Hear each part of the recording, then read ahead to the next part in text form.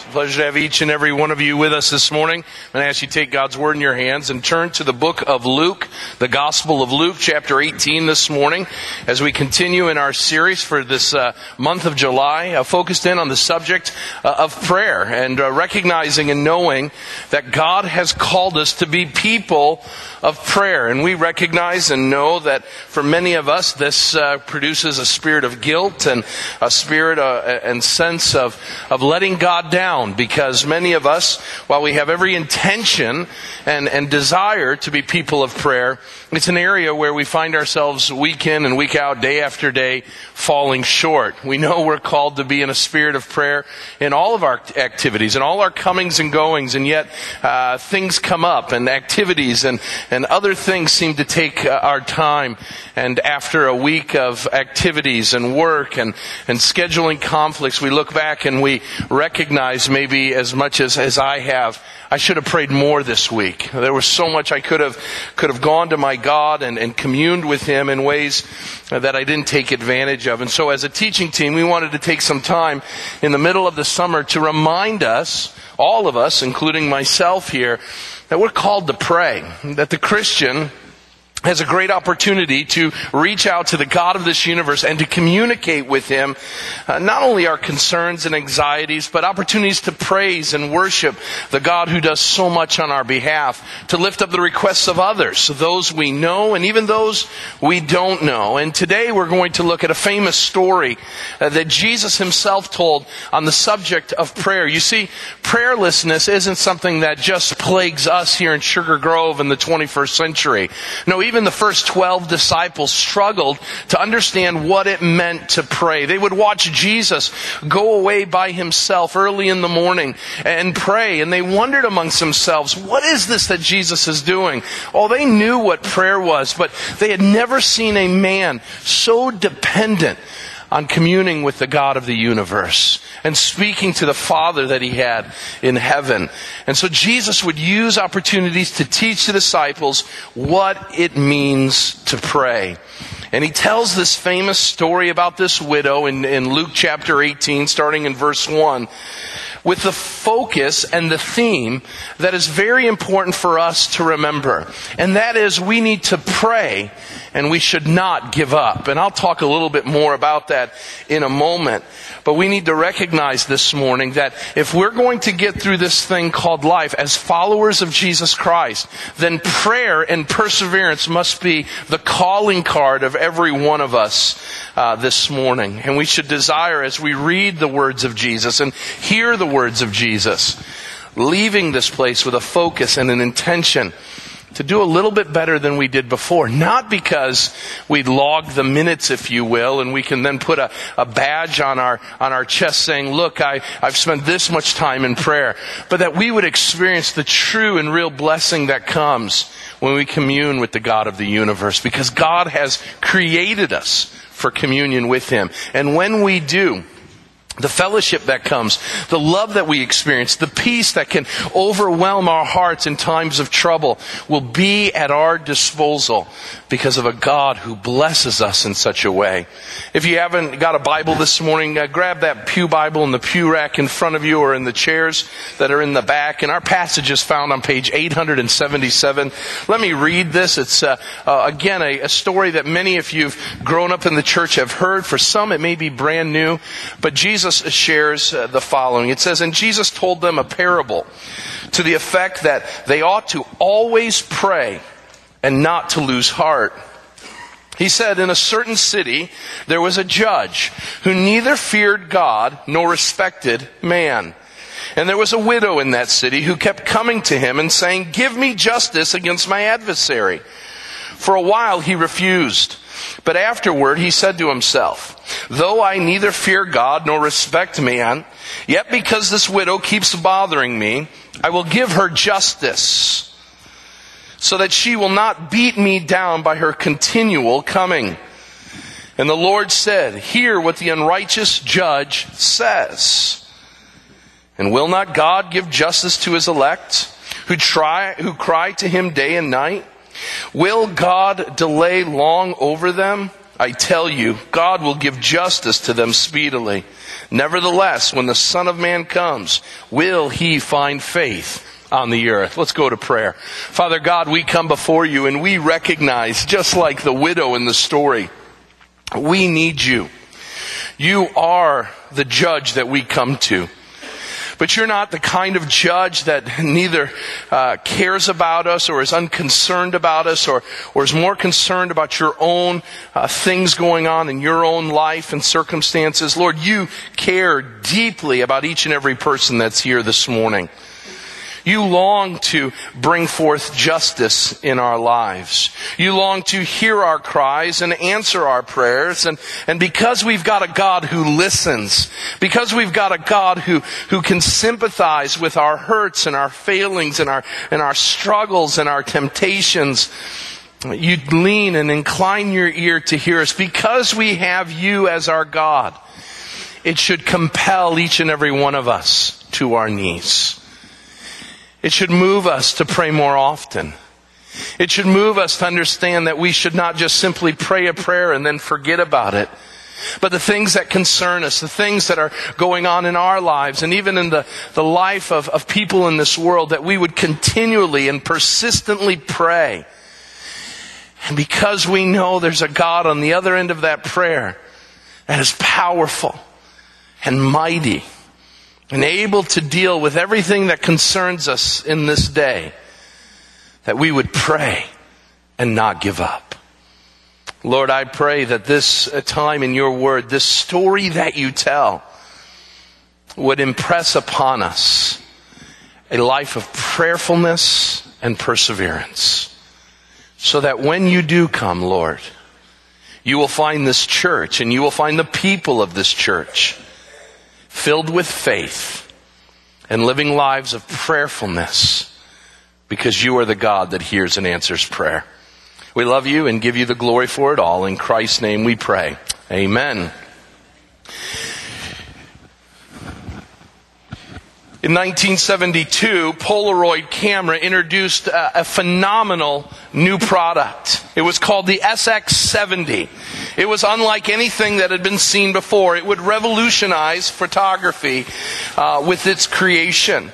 An article by Owen Edward in the Smithsonian Magazine described the camera as a miracle of physics, of optics and electronics. You see, for the very first time, when a photo was taken, a blank square would emerge from the front of the camera and the picture would develop right before our eyes. For some of our teenagers, you have no idea what I'm talking about. But this was amazing. No longer would you have to wait days and go to the store to have your film developed. You wouldn't have to wonder if someone's eyes were closed in the process. You would have it in an instantaneous way. It was there at that moment in 1972 that people began to see that speed and instant results were something to be had. It would change the way people would view culture. Waiting was a thing of the past. Waiting was old-fashioned.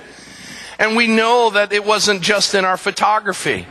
We would watch things over and over again go from waiting on something to having it instantaneously.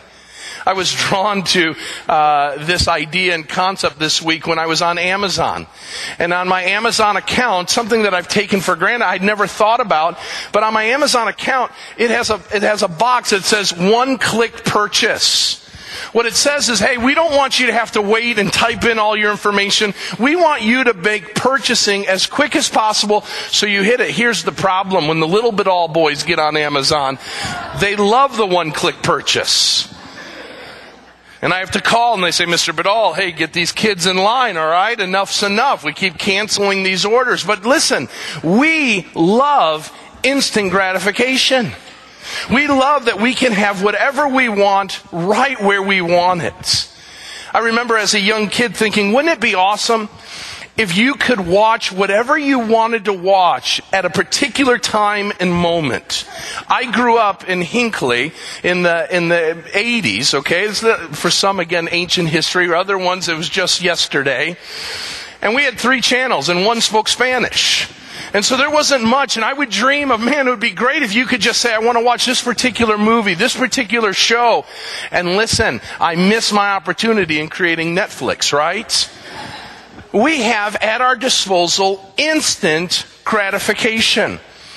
And waiting now, if you will, is a curse. I experienced the curse of waiting this last week at a local JCPenney department store. And I took a picture of my experience. So I went in, I wanted to buy just a couple items, and I came in. I want you to know I'm in the middle of the line, by the way, when I take this picture. And the wait was about 20 minutes long. And people were furious. I won't point out the people that caused a ruckus, but there were 2 individuals who got so worked up, 2 ladies, by the way, men don't get worried about waiting. 2 ladies, okay, who literally, listen to me, I wish I could have gotten it on camera, began to yell at how furious they were that they had to wait, and how they shouldn't have to wait, that this was a disrespectful thing with regards to their time and their patronage, okay? And one lady took her clothes, which she had a bundle of, and literally threw them to the ground and stomped out of the store. We hate waiting. We hate waiting because for some reason we believe that we're God. We believe that everybody should be able to take care of what we desire, when we want it, how we want it. We have bought into the Burger King way of your way, right away. And so when God enters in to our lives, we believe that God should, at a moment's notice, answer whatever concern or prayer request that we have. We come to this conclusion that our lives are so important because we are so important in the world that when we desire something, when we want something from God, He better come through. He better answer the prayer. And as if we're with a Polaroid camera praying, as soon as we hit the send button, if you will, on it, all of a sudden we would think that what's going to come out is the result, right? I prayed this, and it should come. But what happens in our lives when we pray for something and nothing happens? What happens when something concerns us so greatly that we are so concerned that we pray not once, but twice, 3 times, day in and day out? Maybe we've been praying for something for days that have turned into weeks. Weeks have turned into months. Months have turned into years.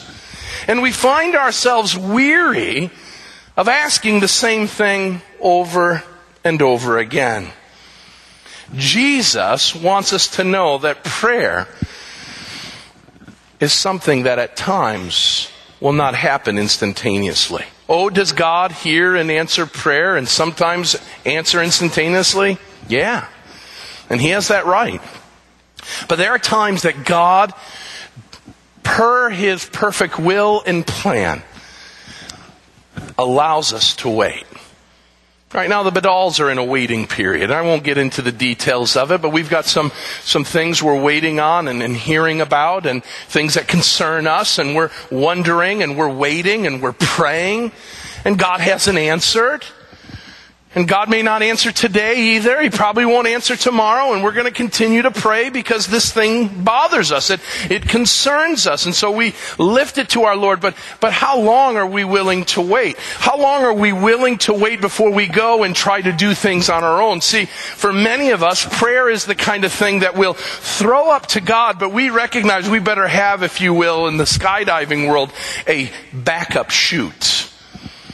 That God, okay, you're the primary, but I know sometimes you're delayed. I know sometimes your answer gets put on, if you will, back order.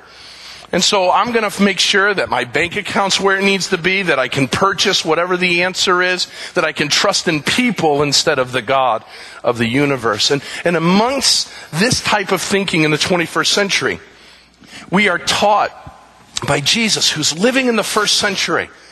And He's talking to His 12 disciples, and He's reminding them, listen, you need to pray and not give up. even when the prayer doesn't come the first time you pray it. And so he tells this story about this widow and this unrighteous judge. And I want to, before I get into the outline this morning, address two things in the text that I want you to see. First of all, write these down, because if you want to understand this parable, and it's a parable, okay? Jesus is telling a story. And the story that we need to recognize, first of all, is the context of the story. That's not in your outline, so just put that on the side there. I need to know the context. Because if we start in Luke chapter 18, verse 1, you miss it all. Okay? And here's the thing that I want you to be careful with. I want you to know the original Bible. The original Bible, okay, in its manuscripts, did not have those numbers that you have in your Bible. Okay, so there was nothing there. Now they're helpful because then I can say turn in your Bibles to Luke 18. You know exactly where to go, right? So they're helpful tools, but at times they can cause great, if you will, injustice for us. Because what we begin to do is we say that chapter 17 has nothing to do with chapter 18, right? That what's being talked about in 17 is separated because of that 1-8, that number there, big number in your Bible. We have to disconnect those things. But I want you to know that when Jesus is articulating these things, and Luke is writing these things down, the contents of verse 17, or chapter 17, and the contents of chapter 18 are flowing together. And so notice in the text what's going on. To back up a little bit, in chapter 17, Jesus is being asked the question by the Pharisees, when will the kingdom of God come? When will the kingdom of God come? Well, we notice that in the text, when the kingdom of God is going to come is when Jesus Christ is going to return. Jesus is going to come back. And Jesus is articulating that there's going to be a time of great tribulation, a time of great struggle between Christ's first coming and his second coming. The apostles call this the last days. Now we get in our mind the last days as being the time of the great tribulation that will take place before Christ's second coming. A time that still is yet to come. But what the Bible articulates as the last days are the days that were inaugurated by his ascension back into heaven. And just as he was caught up into heaven, so he will come back down to earth. And he will come and he will right every wrong and deal with every injustice. And in that moment in between those two comings are the days we live in. The last days. And what Jesus is trying to say is, listen, we are living in the last days. And he wants his disciples and us as his Christ followers to recognize that in those last days, it isn't going to be easy. Life is going to be hard. Life is going to be filled with all kinds of terror and all kinds of tribulation and all kinds of trials. There will be moments in this life that as Christ followers we'll want to quit. We'll want to give up. We'll want to turn in our card and say, you know what, following Jesus is too hard. Following Jesus is too difficult. The people in this world, they fight me with regards to my faith. They mock me. They scorn my love for Jesus. And I'm just tired of it. It's too hard to be a Christian. And so I'm going to give up. And Jesus says, listen, and living in the last days, chapter 17, he moves into chapter 18 and he says, let me tell you a story that will illustrate what you and I as Christ followers are called to do. We are to always pray, chapter 18, verse 1, and not lose heart. That's the theme. That's the teaching point. And so if you walk away with anything this morning of my multiplicity of words, here's what you walk away with. The Christian is called to always pray and to persevere. To always pray and to persevere. To not lose heart. Jesus is coming back and he promises that he will. And so what does he say in between those two comings? We are to pray. So he tells the story. So we understand the context now. This is what it means. It means how we ought to live in the last days. We're to pray and not give up. Notice the characters of the story. The characters of the story. So we got the context down. Now let's address the characters. There are three in the story. Let's look at them very quickly. First, there's a widow. there's a widow. Now, we don't know much about her. We don't know about her husband. We don't know that she has any kids. We are told she's a widow. Now, we can recognize from Jesus' story somewhat of what's going on in her life. First of all, she probably has no one else in her life because she herself is going to the judge. In a male-dominated culture, if a widow had an issue, one of her sons or a son-in-law would go and deal with her struggles. She wouldn't have to go to a judge on her own. So this tells us that this widow probably is completely alone. It also shows us that she goes to a judge for a particular reason. She has an adversary. We don't know who the adversary is, but the adversary is someone who is wreaking havoc in the life of the widow. Literally, this adversary is causing her great sorrow and pain. We don't know what it is, but we know it is so bad that she continually finds herself in front of the judge, begging for him, crying out to him to have this torment be relieved. The second character in the story is the judge. The judge is a piece of work. A couple of things about this judge. He was corrupt. The Bible says in our text that this man neither feared God nor cared about man. He even says this of himself. He sees it as a good thing. Now, why would a man say, listen, I don't care about God and I really don't care about man? Why would someone say that? One commentary said that he's articulating how great of a judge he is. He doesn't allow his religion to get in the way, and he doesn't allow anything but the law to be his guide. So he's sitting there saying, listen, I have no biases whatsoever. But he was corrupt. He didn't care, because here's the problem. He had an agenda, which we'll learn about here in a moment. But we need to understand, what did this judicial system look like? It wasn't as if he went to the courthouse, as here we're in Kane County, that we would go up to Geneva, to this big beautiful building that your tax money paid for, by the way. This big beautiful building where the judge would reside. And that if you wanted to go there, you knew exactly where they're at. No, the judges in those days ran a circuit.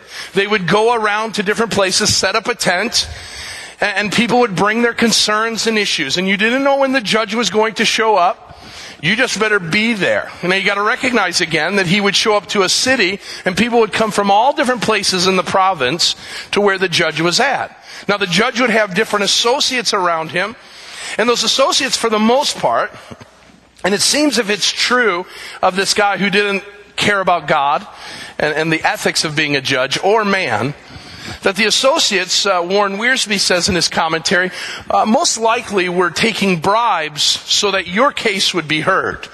And so this widow would have to go through all of these different people just to get to the judge to see if the judge would even act on her behalf. He was corrupt. Notice he was calloused.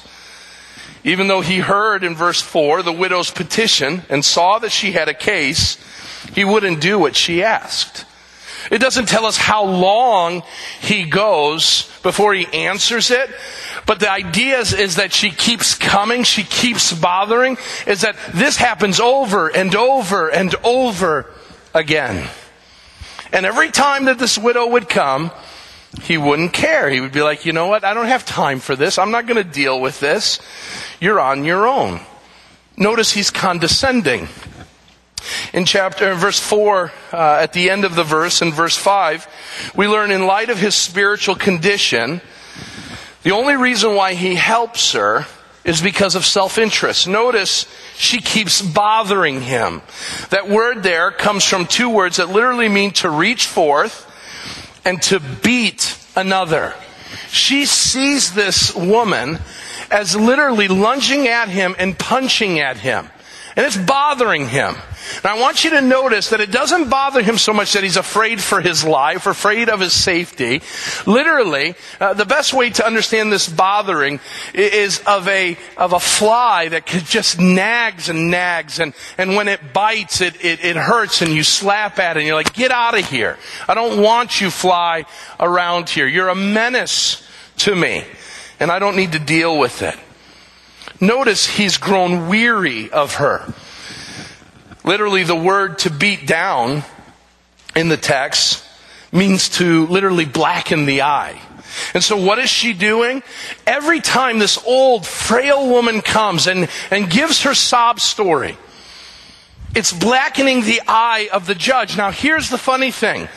The judge doesn't care about people, but he's concerned about how the people respond to him, what they think about him. And he's getting this black eye. Hey, we've got this judge who comes, and this poor old woman, she's coming and she's got this issue, she's got this adversary, and this judge doesn't care. What kind of judge is this that doesn't care for an old lady who has a problem? He could address the situation once and for all, and his name is being blackened because he's not addressing the situation. She was giving him literally a black eye in the community. Finally, we're introduced to one other character, and that's the character of God. And we learn about God. And what we're going to learn, Jesus tells us about his Father in heaven, who is completely opposite to this unrighteous, this wicked and evil judge. He's one who loves. He's one who hears. He's one that longs to address the issues of his children. He's a God who is a God of justice, who addresses in a speedily way the concerns of his people. So we have the three characters, the widow, the unrighteous judge, and God. And now we look and pivot now to the woman. And we understand that if we are going to understand how to involve ourselves in persistent prayer, now we get to the outline. Now that we've got the context and we know the characters, what do we need to know about persistent prayer? Notice, first of all, that if we're going to pray as this widow does, as an example for us in our prayer life, we need to first of all cry out to the Lord in prayer. We got to cry out to God in prayer. Well, how do we involve ourselves in that? What is that going to involve or include? First of all, it involves humility. We need to recognize our position. Picture with me an older woman coming, frail, walking very slowly. In every way it shows that she's been beaten down, that she's being abused. And notice that there's no one there with her. She's alone. She has nothing in her possession that will alleviate the sorrow and the struggling that she has. She comes to the witness stand and she articulates, I have an adversary.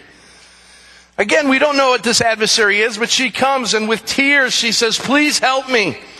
This adversary is stronger than I am. This adversary is bigger than I am. This enemy that I have, she says, is ruining my life, and there's nothing I can do to stop it. This enemy that I have, Judge, is one who is so big and so powerful and so involved in my life that I wake up every day knowing I'm already defeated, knowing that my life will never get better. I am one who is in need.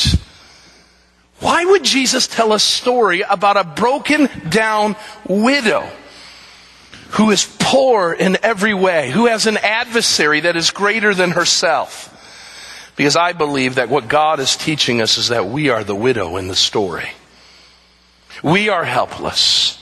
We are broken down. We have nothing in our arsenal that can address the problems that we have. And to make it even worse, we have an adversary. And the adversary's bigger and stronger and more powerful. The adversary, if he desires, can do whatever he wants in our lives to make our lives filled with havoc and pain. And what we need to recognize this morning is when we go in prayer to the God of the universe, we recognize I am nothing and God, you are something. God, I've got problems in my life. that I can't address on my own. There's not enough money in this world. There's not enough credit in this world. There's not enough people in this world that can help me with the problems that I have. I am helpless. And so when we go to prayer, we don't go to prayer demanding something from God. We go on our hands and knees and we say, I am lost without you. Humility. Notice this woman comes with honesty. Honesty. The widow plainly speaks her plight. But notice she does not break forth in an eloquent discourse. She doesn't try to use an elaborate vocabulary to win the approval of the judge. She yells, help. She yells, I'm hurting. She yells, I'm scared. I'm anxious. I have this person, I have this adversary. They're too big and powerful for me. They're ruining my life. I have no answer. I have no plan that will enable me to have victory. I am totally and utterly defeated. She doesn't try to make herself look better. She doesn't try to make herself look like she's put together. She comes before the judge and says, help me. I have no one else to turn to but you. Sadly, for so many of us this morning, we think prayer is an activity that tells God that Hooked on Phonics worked for us. That if I use sanctimonious and sanctified speech, if I put enough well-positioned these, thous, and thuses into my prayer, then two things will happen. People will think I'm really holy, and God will somehow answer my prayer more quickly. What God desires is for us, like a little child, running to the arms of our daddy saying, Dad, I'm scared. Dad, I'm hurting. Dad, I need you. And yet what we do is we come and we want to put all this jargon in together to show ourselves as being better. God wants us humbly to approach Him with full honesty. And here's why it's important. Because if we think we can fake out God, we can't. He knows our hearts. And He knows where we're at. And so we should speak honestly and openly with Him. Let us be reminded that another lesson that Jesus taught was the contrast of two people praying. One who got up and with all kinds of flowing words and eloquence began to share with all in the temple how great he was and how glad he was that he wasn't like anyone else, especially those sinners.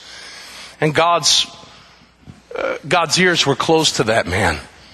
But then there was a man who put himself on the ground and beat his chest and cried out that he was a sinner in need of a Savior, in need of an advocate. And God heard his prayer. We need to be honest about the things that we're praying about, sharing the cry of our heart to our God. Notice praying persistently involves hard work. This widow, notice in the text, kept coming. She keeps bothering. You should be underlining those words. Those words are indicators of what Jesus is trying to say. There's a persistency to it. There is almost a constant nagging that is taking place. What is the woman doing? She's bothering the judge. Why is she bothering the judge? Because the issue that she faces is so big and it's concerned her so greatly that it's not good enough for her to have one audience with the judge, but that she's going to go every time the judge is in the province. She's going to be on the lookout. When's the judge going to be around? When might he show up? And when he's there, I'm going to go find him. And I'm going to get beyond his associates. And I'm going to do whatever it takes to get an audience with this judge. And when I get before him, I'm going to speak humbly and I'm going to speak honestly about the things that concern me. So I'm going to do the hard work and I'm going to stand before him and listen. The first time it would have been easy. She knows that she's got an opportunity to stand before the judge and she's going to speak her concern. But think of the confidence and the boldness she had to have the second time and the third time and the fourth time and the fifth time and the sixth time. And the judge says, get this lady out of here. And she comes back the next time and says, I'm back. And my problem is still here. And I need your help. Get out of here. And she's back. And she's standing before him and saying, my problem is still here. Will you help me? Get her out of here. And she shows back up. Hey, I've still got a problem and you're my only answer. What a testimony to what it means to be a person of prayer. When the answer doesn't come, do we stop? Do we give up? If we have to wait, are we like the two women in the JCPenney line who throw our prayer requests to the ground and leave and say, you know what, I'll go shopping somewhere with this request, somewhere that they'll deal with it in a time that's conducive to my timetable? Or do you endure? Do you keep praying? Do you keep going before the Lord and saying, Lord, here I am. This problem still is bothering me. And I know you're the one who can answer it. I know you're the one who has the ability to address the injustice in my life. And so I'm going to keep coming to you. And I'm going to keep coming because I know you're a loving God. I know you're a caring God. I know you're concerned about the issues of my day. And so I'm going to keep coming to you until the answer comes. It's filled with hard work, and persevering prayer is hard. It's not easy. It takes perseverance. Notice, this widow had hope. She had hope. Why does the widow go to a wicked judge? Why does she keep going to a wicked judge? Why does she continue over and over again to be stopped over and over again, to be told she means nothing to him over and over again, to be told, get out of here, your request is denied over and over again because of one singular reason? She knows that the judge is the answer to her concern. That the judge has the power. The judge has the jurisdiction. The judge has the ability to right the wrong that she is dealing with. And so she says, he's the only answer. He's my only hope. Jesus tells us this story because he's reminding us as Christ followers in this last days living in this world, we are going to endure trials and tribulation. So much to the effect that we will want to give up the faith and walk away. And what prayer reminds us of, and what the story of this widow reminds us of, is that we have a judge who resides in heaven. And he's the answer. He's the one who can address the issues that concern us. He's the one that can deal with our adversaries. He's the one who can right all wrongs. He's the one who can bring justice to our times of injustice. And so we should go to him. But sadly, far too many of us do not see our God as all-powerful. We don't see our God as one who can deal with the issues that come our way. And so we turn to people. We turn to money. We turn to all myriad of things because our hope is there, not in God. So we go over and over again. But what do we pray? Notice point number 2. Our prayers of persistence need to center on God's priorities. In verse 6, Jesus pivots now from the unrighteous judge and the widow to God, his Father in heaven, who's faithful, who's loving, who turns his ear to his people. And he says God longs to answer the prayers of his children. This is different than the judge that we see in the story. And there's a reason why Jesus uses this example, this contrast. Because if the widow is persistent enough to get her answer to her struggle taken care of, how much more should we be persistent in our prayers when we know we've got a God, a judge in heaven, who hears and answers prayer? But why should we pray over and over again? Why isn't, if we know God hears and answers prayer, why not pray it once, know that it got into God's inbox, and leave it alone? The reason why God calls us, Jesus calls us to pray, always pray, and not give up, is so that the world will see what we're doing, and our faith will be vindicated. Write that down. We'll be vindicated. There's a movie that was made a couple years ago called The Conspirator. And it's the story of a man named Frederick Aiken. Frederick Aiken was the defense attorney for Mary Surratt. Mary Surratt was tried and would be convicted of being a part of the conspiracy that would not only kill Abraham Lincoln, but kill and maim other members of the cabinet just days after the surrender of General Lee at Appomattox Courthouse. Now, Frederick Aiken was known to be an up-and-coming lawyer. He had fought valiantly for the North in the Civil War. He was a war hero. He was known amongst the senators and representatives of being a guy that you wanted to keep your eye on. But he would be given the task by his superiors to defend a woman that the whole country knew was guilty. They knew that she was guilty, even though the process of justice had not been done. And he would go and he would defend this woman, and he would learn in the middle of the defense that she in fact was innocent. Even though he at the beginning of the process thought for sure had to be guilty, because that's what public opinion said. But Aiken, as he investigates the crime, as he investigates the conspiracy, he begins to see that she's a mom who's doing everything in her power to keep her son from killing the president. Doing everything in her power for her son to stay away from people that she knew would be bad. Now, here was her only crime. She had boarded numerous times the name John Wilkes Booth. And because of that, she had been impugned as being one who was guilty. The story goes on that Frederick Aiken had worked over and over again, and his stock began to fall. Even his own fiancée would walk away from him because of his desire to pursue justice instead of injustice. And wonder why. The country had just lost one of its most favorite presidents. And they wanted someone to pay. And so public opinion went against Frederick Aiken in every way. Everybody turned against him.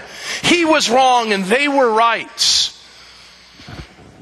Until he would get a stay of execution by a federal judge.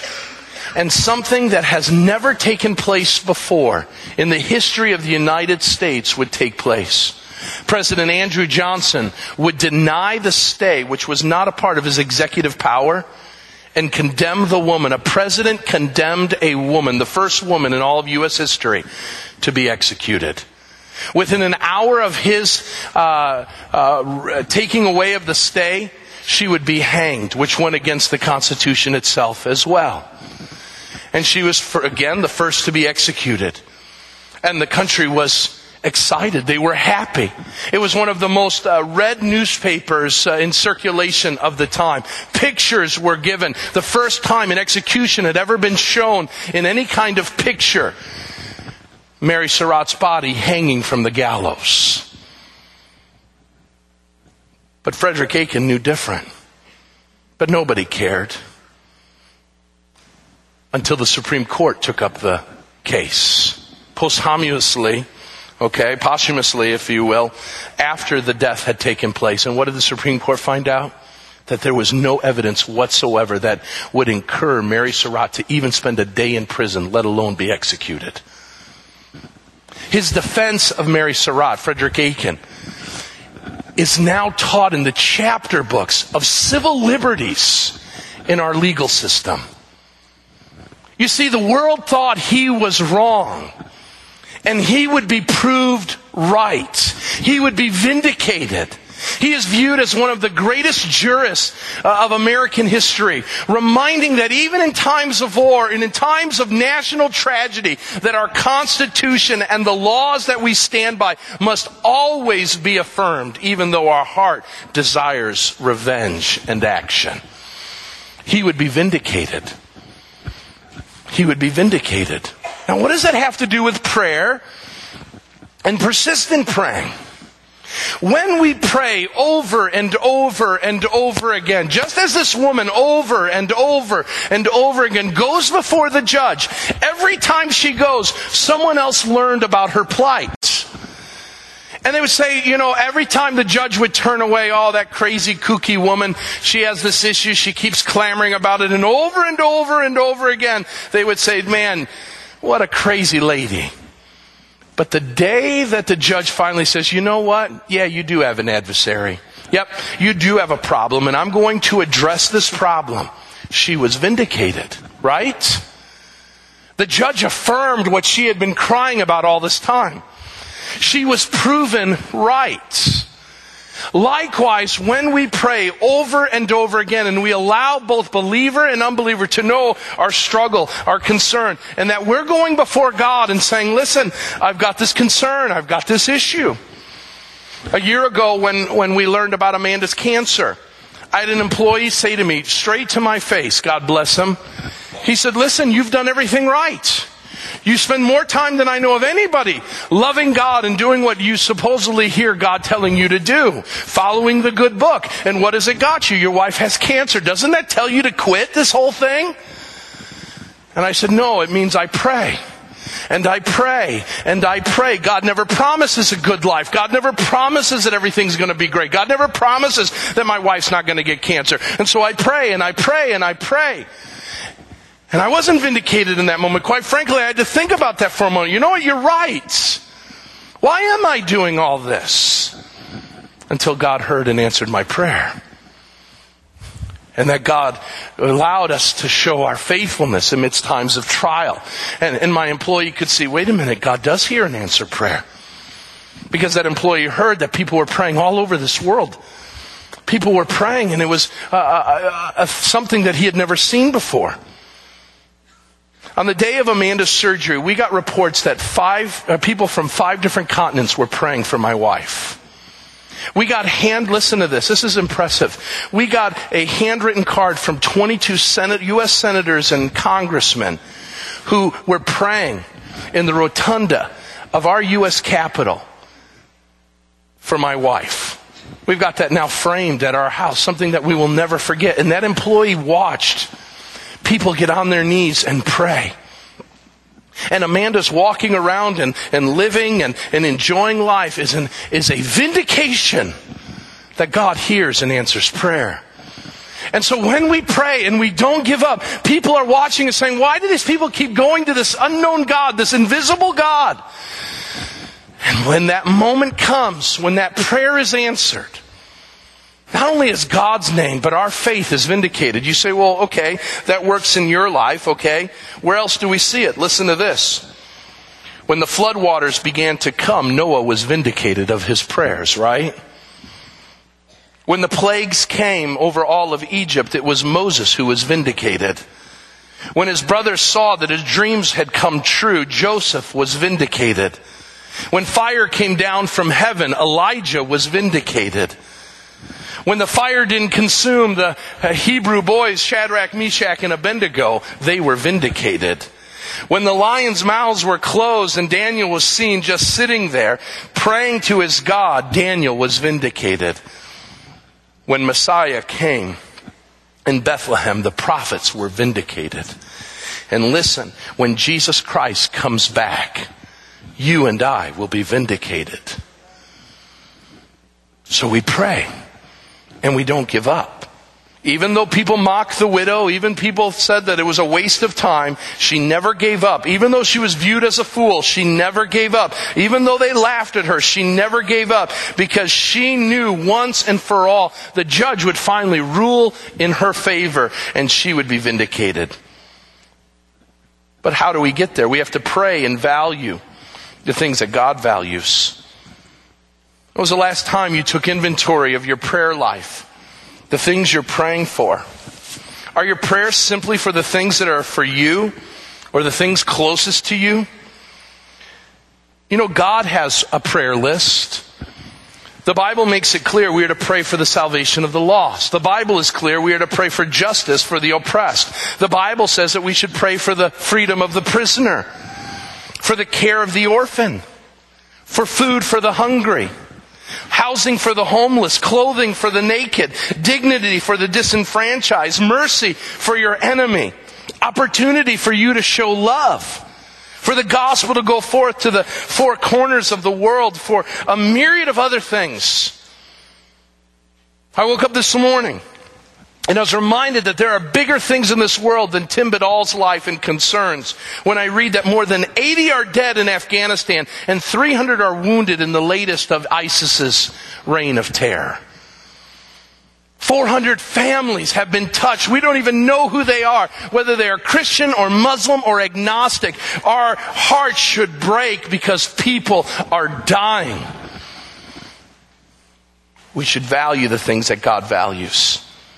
We learned a couple weeks ago that prayer is our easiest way to show God that we believe Him to be the one and only.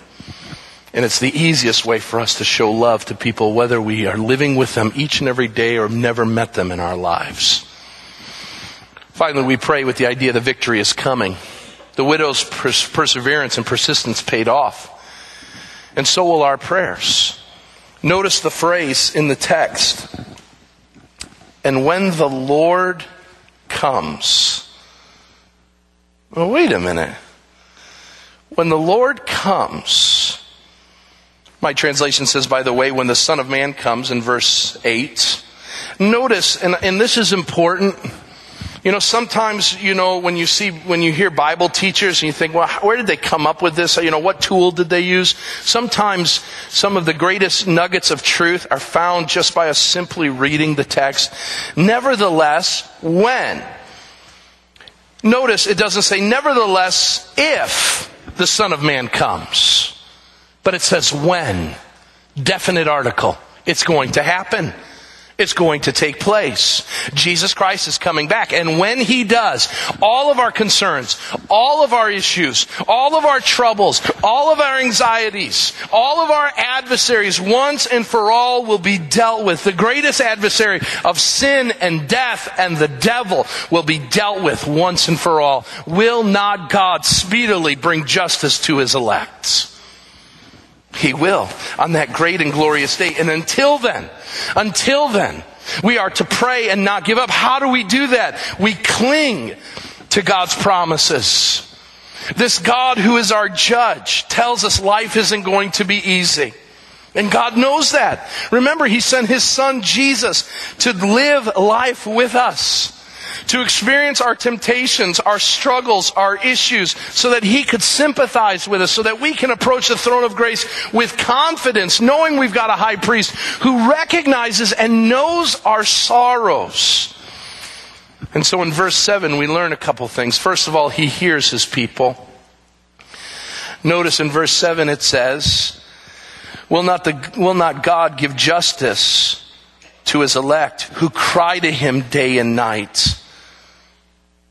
I tell you the truth, He will give justice to them speedily, quickly. Isaiah 65:24 says that even before we ask, God hears our cries. Jeremiah 33:3, that we are to call upon Him and He will answer. And then one of my favorite verses is found, and write this passage down, 1 John chapter 5. Verse 14 and 15. And this is the confidence that we have toward Him, that if we ask anything according to His word, He will hear us. And if we know that He hears us in whatever we ask, we know that we have the request that we have asked of Him. God hears you. He hears you and He will answer the prayer of His people. Notice in verse 7, will He delay long over them? He's going to help us.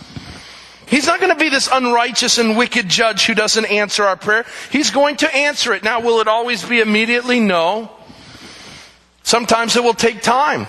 And the key is not to give up. The key is not to give in. God is wanting us to wait, knowing that James 1 says that it will produce character and perseverance and hope. And so we wait, and we pray, and we give the burden to God, knowing that He will hear and answer the prayer. And then we are called, verse 8, to hold on to the end, to persevere. God has given us the tool of perseverance, prayer, to present over and over again. But if we look at prayer like we do the Polaroid camera, that we want instant results, then we misunderstand why God has given us prayer. You see, if He answered our prayer instantaneously, the world would never know what it means for answered prayer.